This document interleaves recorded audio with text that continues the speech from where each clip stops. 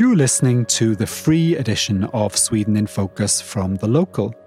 If you would like to listen to a full-length version of the podcast, as well as an additional midweek episode, please check the episode notes for details on how to upgrade to Membership Plus. Here's this week's free edition.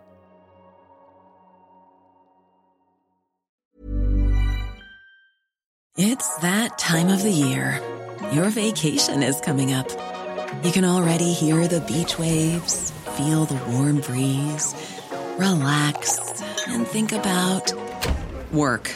You really, really want it all to work out while you're away. Monday.com gives you and the team that peace of mind. When all work is on one platform and everyone's in sync, things just flow. Wherever you are, tap the banner to go to Monday.com.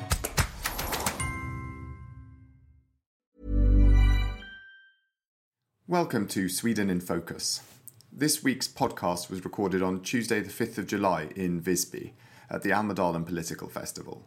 The day after we recorded and before we put the podcast live, leading Swedish psychiatrist Ing-Marie Wieselgren was murdered in the centre of Visby as she made her way to moderate a seminar. The murder naturally cast a pall over the final days of the festival. You can read more about what happened at thelocal.se. Now, here's this week's episode. Hello and welcome to Sweden in Focus, the Local's podcast that casts a curious eye over the latest news from Sweden. I'm James Savage and we're taking a quick pause from our summer break to bring you a special edition, not from Malmö or Stockholm, but this time from the gorgeous medieval city of Visby on Gotland. Today we'll be talking about the pocketbook election. How will voters in Sweden react to being told they're going to get poorer? The incredible disappearing climate election. And with proposals for language tests and visa restrictions coming from all directions, we'll be asking if Sweden doesn't really want to attract talented foreigners. We're on Gotland for the Almedalen Political Week, where politicians, media folk and lobbyists gather to talk politics. And as such, we have assembled a great lineup of guests. Patrik Kronqvist, leader writer for the Expressen newspaper, and Lorentz Tovatt, MP for the Greens and spokesman for climate and energy. And as is customary, I'm joined by the Local Sweden's editor, Richard Orange. Welcome all. Thank you so much. So we try to strike a bit of a balance between our guests today. So Lawrence, you're the only MP here today, right. The only politician. You were the only one we could get to turn up, but it's very grateful that you could come. It's lovely to have you here. And you're from the Greens, which is sort of on the left of Swedish politics. Centre left, I would say. Yeah. Centre left of Swedish politics, and until recently was part of the governing coalition with the Social Democrats. Right. And Patrik, your Expressen, you say that you're a liberal opinion page. That's your philosophy. Yeah. What does that mean? That means that we try to get liberal policy through, but we're not connected to any party. And in a Swedish context, because I think, if Americans listening, they think liberal, they think one thing. Yeah. If a French person is listening, they think liberal, they think something else. What's liberal in Sweden? That would be slightly to the right, centre-right. Okay, so we're all the way from centre-right here to centre-left, so someone's hovering both sides of the centre. So we're some of the span of Swedish politics here. But we're in Almedalen. This is an incredible festival of democracy. But can you guys explain what you think is good about Almedalen, what it is for you and your experiences here? Well, I mean, basically it's just a huge political meeting where everyone walks around on seminars and meet each other in different ways and mingle with each other, and I think it's fun. Yeah. That's a way of describing it. And also, I mean, it's interesting. You can hear, listen to speakers on seminars on like all subjects that you can possibly think of. And when you say everyone, I mean, is this open to everyone, or is it just politicians and lobbyists? How does it work? For a seminar to be an official Almedalen seminar, it has to be open to everyone. So the address is there and the schedule, and you can just walk in there. You don't have to be on a certain list or anything. So the great thing about Almedalen is the mix. It's NGOs, it's ambassadors, ministers, MPs. So it's people from all aspects of the political life. And also just people with placards standing in a square, right? Yeah. I've seen a few of those, which is with some really kind of interesting messages and some, yeah. Like Speaker's Corner. It's very Speaker's Corner, yeah. But with that said, I would say that it has also been the problem, I think, that it's been quite much only politicians and lobbyists. not only, but last years it has been maybe more before the pandemic.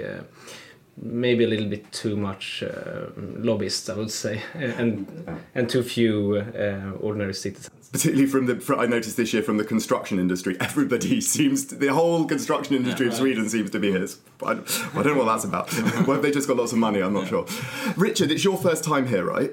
Yeah, it's my first Almedalen, and it's amazing. I'm loving it. It's like a sort of political rock festival. It's a bit like Glastonbury because you've got the headline acts, which are the kind of everyone goes to, but it's actually not the best bit about the festival. The best bit is the kind of strange, I don't know, not necessarily strange, but some cool niche issue that you kind of wander into that's absolutely fascinating, that you had no idea about, that wasn't on your radar at all.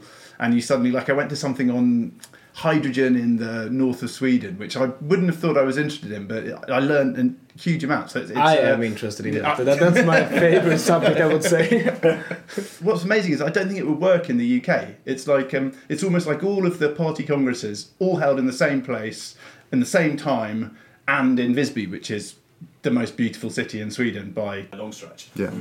And I was talking to the French ambassador about this last night, and we were sort of reflecting on the fact that big countries can't do this in the same way. You know, France, they have gatherings for different kind of political groupings where they'll have sort of a summer camps or whatever, something similar to that. But Sweden's just small enough, and Visby is just far enough away from everything for it to work, right, I think. Yeah, that's right. And I think it helps that this is a medieval city. I mean, since it's not constructed for the car, it's walkable, it's very dense, and you meet people everywhere. This would not have happened in Kungens Kurva. You wouldn't have the same feeling about it. And there's all these cafes that are on the pavement, like in a kind of Italian town, which really helps because you sit there having a drink, and then like a minister walks past who you just interviewed and comes up and says hello, and you're like, oh my god, it couldn't happen, like you say, anywhere else in Sweden. Well, as we're here, we've got a chance to talk about some of the big issues that are facing Sweden, and it's an election year. And one issue that is certain to be important is the economy. We've got inflation close to 8%, interest rates on the way up, and warnings of stagflation, so inflation combined with low growth. And many people are predicting a so-called pocketbook election. Yesterday, Mikael Damberg told us that Swedes would have to accept a lower standard of living. How is this going to play out in the election? I think it will be very interesting to watch. I think it's worth keeping in mind that this is a new thing for many Swedes. We've had real growth wages for 25 straight years or something like that. So Swedish political life is not used to that. So I think you spoke about Mikael Damberg there. I think the politicians, they understand that they need to walk a thin line between helping vulnerable households and at the same time not interfering with the central bank and their trying to keep the inflation low. But my concern is that they will perhaps make the definition of vulnerable households as something that works with their electoral gains rather than, in strict economic measures. And we've seen this so far, I think, with getting checks for the electricity bills, and also they tried to hand out 1,000 krona to every car owner in Sweden, and that is something new. I mean, we have a welfare state. We don't need to send out checks like this, really. But so they haven't passed the test so far. What do you make of it in the Greens? I mean, on your side of politics, because traditionally, I suppose on the left, parties are often thinking, well, we want to support people on lower incomes, and keeping inflation low isn't always the top priority. Where's your party going in this, and how are you feeling about it? I pretty much agree on all that Patrick said. I think that it's a balance. You cannot just hand out money to people. That will make the inflation even worse. And then the wisest thing is to focus on the most vulnerable and those with the lowest income. And I think Patrick mentioned the handout for car owners, and that's a ridiculous idea, I would say. I wouldn't expect a Green to say anything else. but then on the other hand, there is things that you can do and focus on the vulnerable people, and especially food, for example. We know that everyone needs food, and just to take another example, there has been the energy prices has gone up strong now, and all political parties now are comparing themselves to other when it comes to lowering the tax on energy, for example, and that's not a wise thing to do. Instead, we should focus on energy efficiency and rather save energy in these tough times, I would say. So yeah, it's a balance, I would say. But it's worth keeping in mind also that many of the welfare systems are automatically adjusted to inflation, so they will get more money. They have been falling behind for many years when the wages have gone up and been higher than the inflation. But now the other thing is true. So the politicians do not really have to do many things. We call it automatic stabilizers. Yeah, I think that's what I say internationally. Yeah.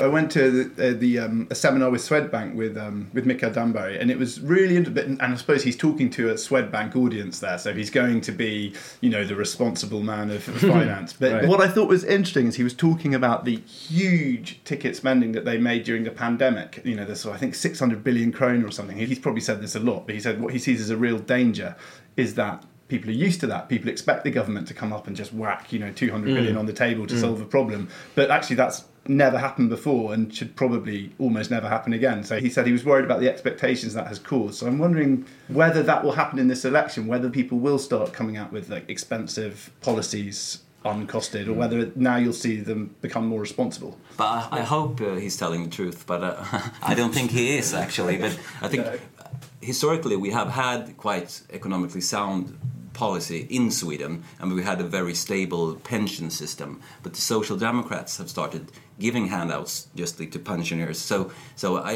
I'm afraid that they've opened Pandora's box, and now we will see in every election politicians outbidding each other for this huge group of voters. Just to be fair, so it's not just the Social Democrats that are handing out money all the time. It's actually the right-wing parties as well. The general trend is worrying, I would say, and I hope that the finance minister actually talk the truth when he says that we can't have a budget system where suddenly it starts to rain, then we need a subsidy for a rain cloak. I mean, that's not how you manage a budget in a civilized society, I would say. And also there's the problem with the inflation as well.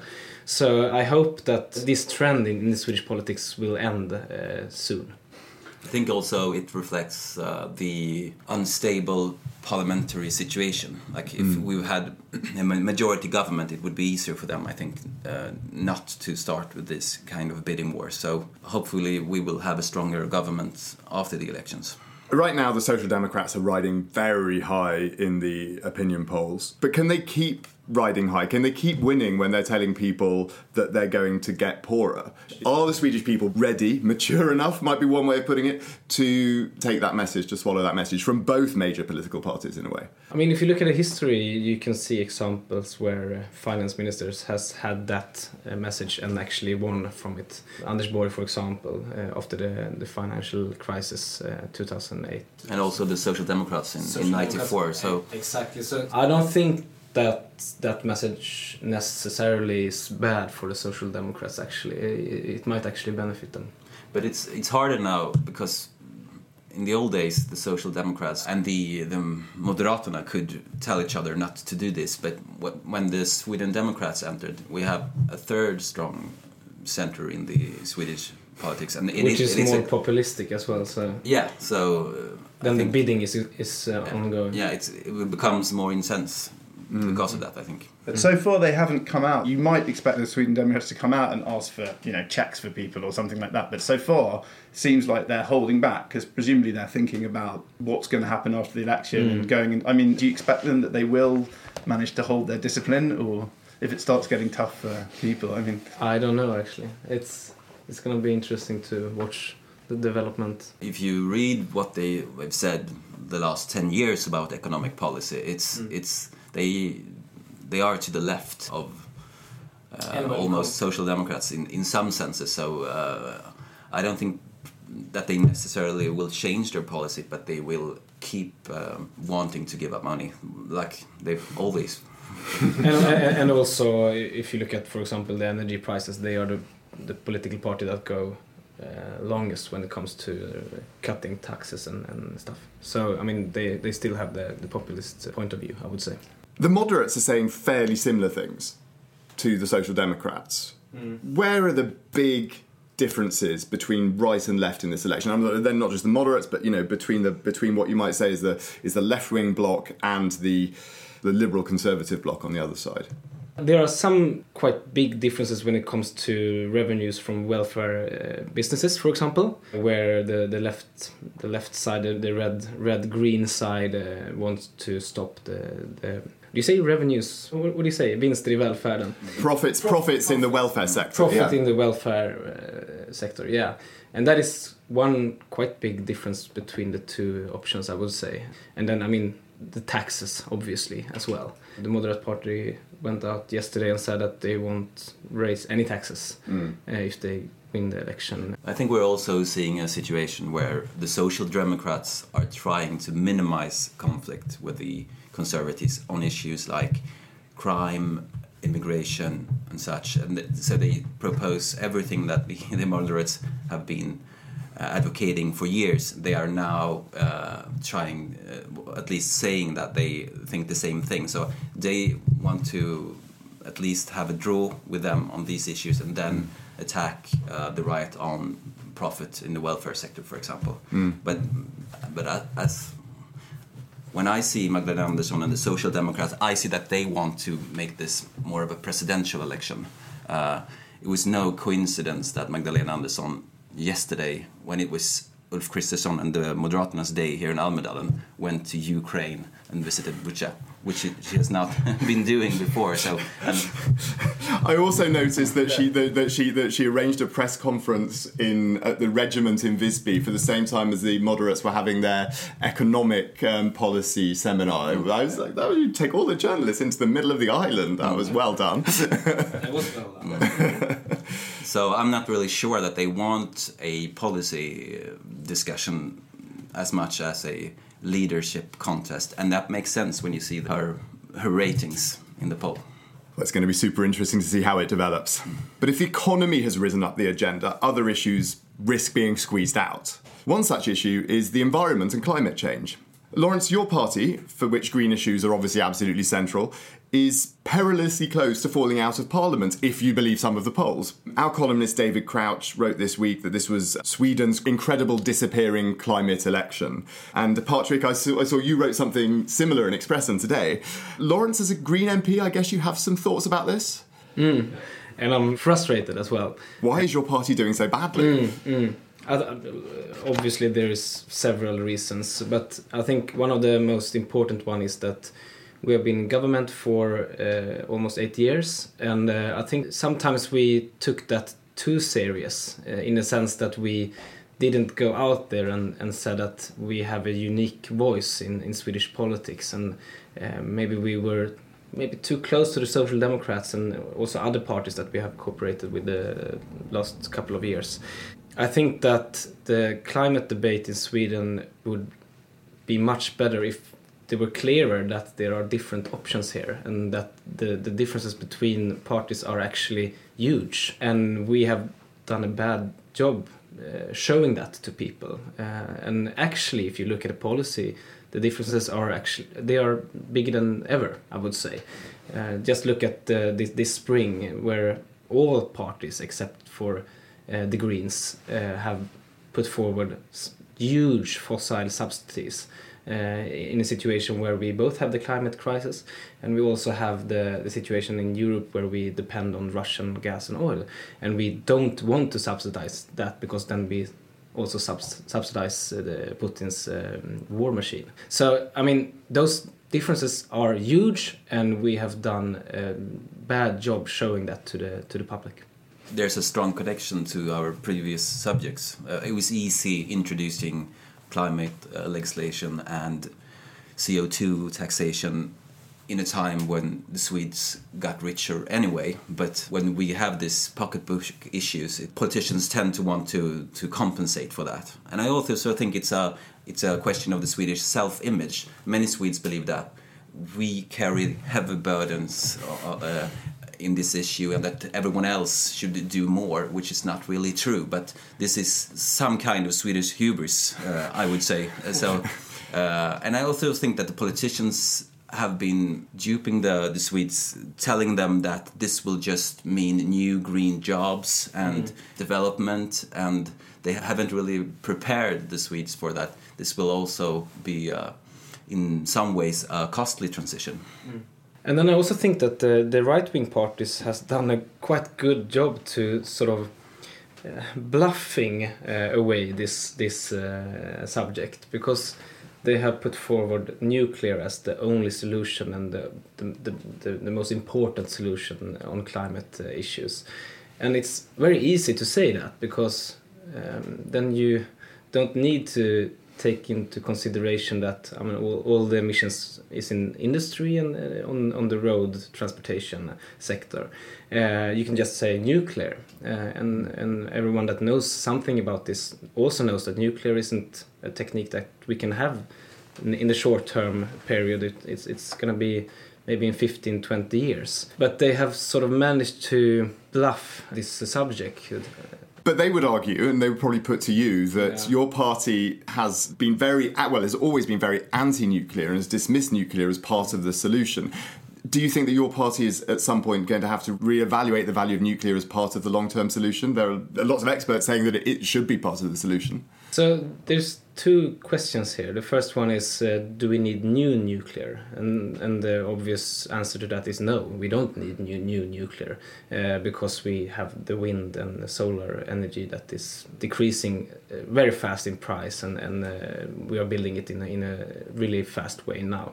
But then, let's talk about the existing nuclear power plants. We have re-evaluated our standpoints there as well, as many parties has done. But the reason for that, I would say, is the war in Ukraine. I think that now, more than ever, it's very important that Sweden can help other countries to free themselves from the energy dependence on Putin. Then I'm ready to discuss to keep the existing nuclear power plants for a longer term. But what about when they've done their job? What about when you can no longer use them? Don't we need to start planning for the next lot? These small modular reactors, cute little reactors, just tiny little ones. There's nothing. Cute. No, the answer is no. We don't need that, because if you look at the transition of the Swedish industry right now, the answer is hydrogen, green hydrogen. They want renewable green hydrogen, and we can do that with renewables. We can't do that with nuclear. Well, you can, but it's not cost efficient. So I would say that we do have the possibility to have a 100% renewable electricity system. What Patrick? I really disagree, and I think there's some truth to the fact that the parties to the right are hiding behind this issue, the nuclear issue. It's instead of a climate policy, they just have, in some issues, this demand for new reactors. But on the other hand, I think they've rightly identified that it was a mistake by the Social Democrats and the Greens to close existing nuclear reactors. Lawrence will say that they didn't do this, but they did. Well, indirectly we did. I admit that. Yeah, how many years could they have been extended? More than they were, like 5-10 years? They were planned to close at 2025, so it was just a matter of 5-7 years. They could easily have been upgraded, I believe, for 10-20 years. But I think the energy system that you want, we see Germany now, they have massive investments in renewables, and they have taken away their nuclear, and now they reopen their coal plants. So I think that was a major policy mistake from your party, and I think that's a reason now that the parties to the right are able to hide behind this question. But the German example is a misunderstanding. Everyone is trying to project their view on Germany in different ways, and the thing with the German energy transition is that, first of all, they have done a huge and brilliant job in investment in renewables. That is brilliant.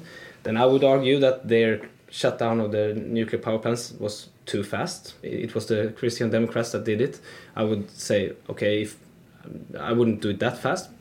But then the misunderstanding is that they use the Russian gas for heating and for industry. They don't use it for electricity. So the shutting down of the nuclear in Germany, it was too fast. But on the other hand, the situation now is really dependent on Putin and what is he doing with Gazprom. So yeah, but if we walk back, what has happened the last couple of months, the handouts from the government for the high electricity bills, they started before the war in Ukraine. We had record high prices for electricity in Sweden before the Russian war. So something has gone wrong with this transition. And what we miss in Sweden, what we used to have, what we don't have now, is stable, around-the-clock electricity in the south of Sweden. So I think these high electricity prices is also making it harder to introduce other costly measures for the politicians now. But I mean, Richard, I mean, the other parties are...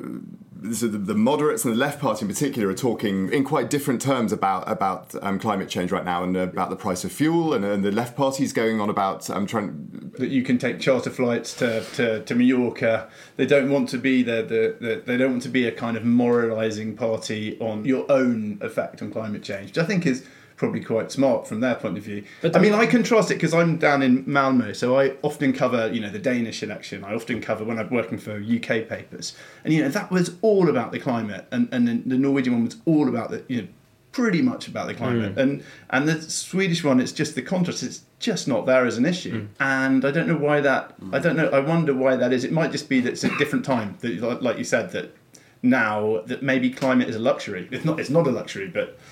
It feels like a luxury. Yeah. It feels like a luxury. And I'm glad you're pointing out the U-turn by the left party, because earlier we discussed this as it was like this huge gap between the left and the right. But we will wait to see if we have a left government after the election in September, and we don't really know what kind of climate policy we will get with both with Nooshi Dadgostar changing her positions on climate. Just to go back to the things that I said before, I think pointing out differences between political parties is important for me, but it's also important for the discussion and the debate. If the image on the political parties is that they all agree on climate change, then we won't have it as a debate in the election. So I think we have to go back to debating even more, I would say, in order to get the subject higher on the agenda. Do you think that's good for the Greens that the left party have done this, though? Do you think it might help the Greens get over the threshold, that they're not sort of bleeding voters to the left party? In one way, yes, but on the other hand, I'm depressed about the general development where all political parties except the Greens don't care about the climate, actually. I mean, what I always think is if you look at the Norwegian Green Party, which is a much smaller party, I think, am I right? It's like it's they were actually just 0.1% away from getting into Stortinget. Okay. So they were like really close. But the way they ran the election, which I mean, I always think the Green Party should do this, was just on. It was very, very focused. It was like, we will shut down the oil industry, no more exploration, and we don't care about anything else. Whereas the Green Party in Sweden tries to have a policy on old people's homes and stuff like that, and particularly migration. I mean, do you think the party would do better if it had that focus that the Norwegian Green Party has? Well, I can maybe only say that this is an ongoing discussion within the party, but actually I think it's quite difficult, because yes, the climate issue, the environment, is the most important issue for us, obviously. But then on the other hand, I think we should also be able to have policies in all areas, and also, I mean, we need to develop a green ideology in the long term. So. Yeah, me myself also. I also have some trouble with figuring this out, I would say. But it's a very good point, and I think it's one of the reasons for the problems you're having now in your party, that you've used so much of your political capital to defend the broken immigration system and getting the Minister for School, that portfolio after the first election, and so I think perhaps that many voters feel that you haven't been the pragmatic climate party. When I started out 10 years ago as a leader writer, the Greens had a position between the left and the right, and they could negotiate with both parties. Then you took a sharp left turn, and have become more of an activist party, and so in practice you haven't focused that much on climate. And I also think that you, more than anyone else. Yeah, but in many ways also having the environment over the climate. Like, we need more metals for electric cars, but you want to stop them. Yeah, there's so much I would like to. Just a quick note on the overall discussion here is that, well, we do have green parties that are really niche parties on climate and energy and environment. But then you also have the Finnish Greens that are, I would say, wider, and you have the GroenLinks in Netherlands that are wider, I would say, and also the German Greens are not just one issue party. So you can find the examples on both sides, I would say. The Finns are pro-nuclear. Well, they are not actually. They are not.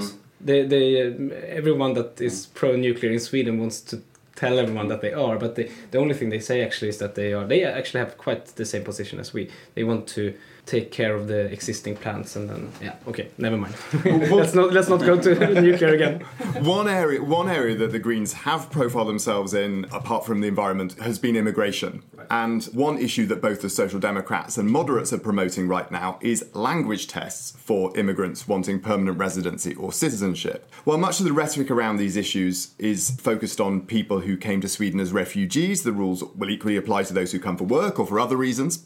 At the same time, they're competing with each other, the moderates and the Social Democrats, to tighten up the rules for labour migration, with both Social Democrats and moderates proposing a minimum salary for people who want to come here to work, and the Social Democrats wanting to limit migration to areas with skill shortages. I think a lot of our readers who've come to Sweden to work, to study or for love, will wonder if Swedish politics and Swedish politicians have something against them. Do they? No, they don't. I just think that the international talent is collateral damage in this. We've had the most open border workforce system in the world here, and we have the main problem is that we haven't made a distinction between skilled workforce that we really need in Sweden and non-skilled labor. And we've had the same system for both groups, and in theory that's perhaps a great idea. In practice, it has shown that it's not a good system.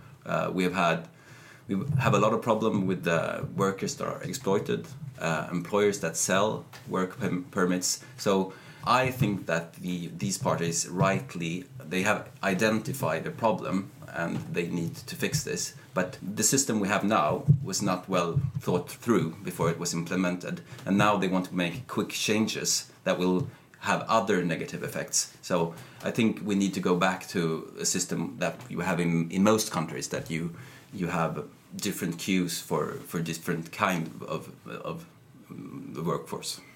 Lawrence Tovatt, your party was one of the parties that was one of the driving parties behind the current labour migration setup that we have in Sweden, quite a generous labour migration setup that has been made less generous over the years, but the original system was one that your party helped devise.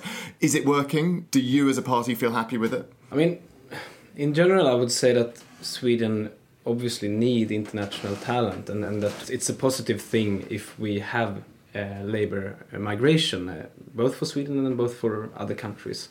So the general direction of this is good, I would say. But then I would agree that maybe some of the parts, when it comes to people exploited in the labour market in a bad way, well, I think that should be looked into and changed. But in general, I would say that we all benefit from labour. But just to be concrete, like how the system has worked, you have been able to come to Sweden, work part-time, earn like 13,000 crowns, bringing your whole family with you, no demands for you supporting them. I mean, this is not a good business for a welfare system. So that's the thing that they're trying to address. So what a minimum salary now, 27,000 and a bit krona per month as a minimum salary. Is that a good idea? I think you can have a combination of things. I mean, 27,000 is perhaps a bit high for someone that has just made a doctoral thesis, a PhD in Sweden. So I think it would be better to have specific quotas or queues and rules and really think this through, because it's not a problem if a young person that have been studying in Sweden have a low salary the first couple of years here. So I think it's hard to have this fixed rule for all. I think one rule for everyone is what brought us into these problems. But do you, Lawrence Torvat, do you think that there is a need at least to clamp down and to have some kind of salary limit depending on your circumstances in life? Well, we don't have the minimum wage system in Sweden, and I think the answer would be that more people should join the union. And then I guess the details of this you have to talk about with my colleague, rather. I mean, I think the risk is with going back to that labour market testing that they used to have in the kind of 70s and the 80s or 90s or whatever, it's just going to be bureaucratic. Are the unions and the government going to be able to respond fast enough in that kind of tech industry to get the right people on the list? I mean, I think it's likely, I spoke to Anders Egeman, he said, we want it to be quick and easy and efficient. But is anything the migration agency does quick and easy and efficient? Nothing. No, everything is. It takes months and months and months. And I just don't believe that they'll be able to make it as responsive as they want. Mm. I think one of the good things about the Reinfeldt one is that it was just up to the employer. If you want to give someone a job, they can come. End of story. It's kind of more leaves it to the employer to decide whether they need that person. If I just can reply to Lawrence about the unions, I do like the unions. I'm a union member myself, but I think it's quite naive to think that a Bangladeshi person going to Sweden to work in a fast food restaurants that are paid for their work visa is have to be friends with their employer to be able to stay in Sweden, that they somehow will be able to find a Swedish-speaking union and to have their cause. But then on the other hand, I think that if more people would join the union in general, you could have stronger unions and better appearance at the workplaces. So I would say that we need stronger unions in Sweden in general. Just briefly though, on the language test. A lot of our readers, they come here, they work in tech companies, they work at universities, they spend all their days working, they do their work in English, they often are not living with or married to a Swede at home, so they get relatively few opportunities to really practice their Swedish, and they're focused basically on earning money for their companies or getting their research done, and sometimes learning Swedish falls by the wayside.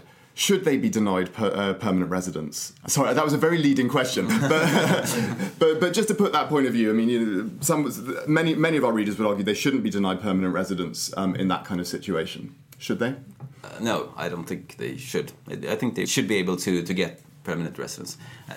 Again, the problem is this: we have had these general rules for everyone. I mean, it's not a problem if we have an English-speaking person that supports themselves here in Sweden. The situation that we've come from is that we've had a system that you could be a Swedish citizen within 5 years without ever having had the job in Sweden, without knowing a single word in Swedish or even knowing anything about the Swedish society. So now, as it often does in Sweden, it changes in the other direction. I hope it will not go too far and to be too strict, but we've come from a very naive place, and I hope we're heading for a better destination. Lawrence, we've come from a very naive place, have we? I agree on the permanent residence question. It doesn't. The language doesn't say anything about you being a productive worker in Sweden, for example. I mean, you can do that without speaking Swedish as well. So I don't think that would be necessary. What I find strange is when we write about this and it goes out on Facebook and our readers respond, is how many of the readers want a language test and want a citizen test and say, well, we're here, we should learn about it. Why go to a country and not learn the language and not learn about the society? I'm not sure there's a huge... The people who are opposed to it are particularly the Indian computer programmers who are working really long hours, working really hard, and maybe want to stay here for like 15 years, but they don't want to live here for the rest of their lives. But they want permanent residency, so they don't have to keep applying for visas. I've seen a few very annoyed Americans as well who haven't quite got round to learning Swedish. Too old to start. And I think that if you have the ambition to stay in Sweden for the rest of your life, then you should learn the language. No doubt about it. I think that's we should really push them to do that. But then you also have these people that come here and work for 10 years and then that isn't necessary for permanent residence, I would say. But even also in this regard, I think it's collateral damage. It's another problem you're trying to address. People not having skills in Swedish, but not having skills in another relevant language in the Swedish labor market. So, but it's worth pointing out in this discussion that if you get a permanent residence in Sweden, you have the right to vote in the local elections and the European elections. So even though the local is a fine institution and it's hard to really be an informed voter without knowing Swedish. You can't watch all the political debates and really understand what's going on. That's why this podcast is so important. This podcast is vital, a vital service to democracy. They are also in the middle of changing the rules on, in fact they have just changed the rules on work permits so that you don't have to get permanent residency. You can stay here for the rest of your life and just have a new work permit every 3 or 4 years. So I think there are ways of staying here without having to learn Swedish under the new rules. On that note, that takes us to the end of this week's Sweden in Focus.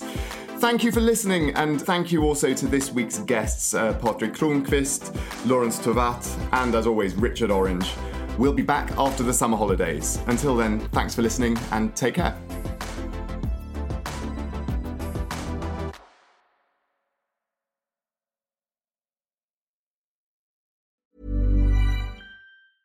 Hey, it's Paige DeSorbo from Giggly Squad. High quality fashion without the price tag. Say hello to Quince.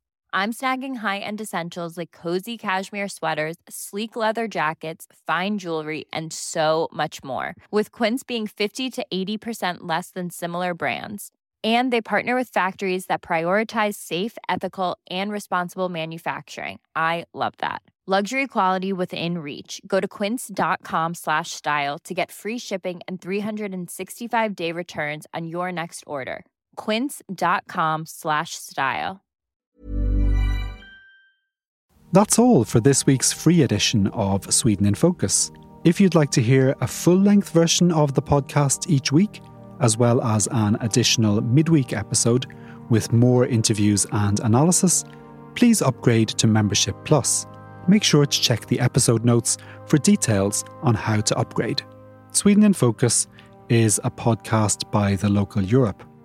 Our sound engineer is Rhys Edwards. The publisher is James Savage.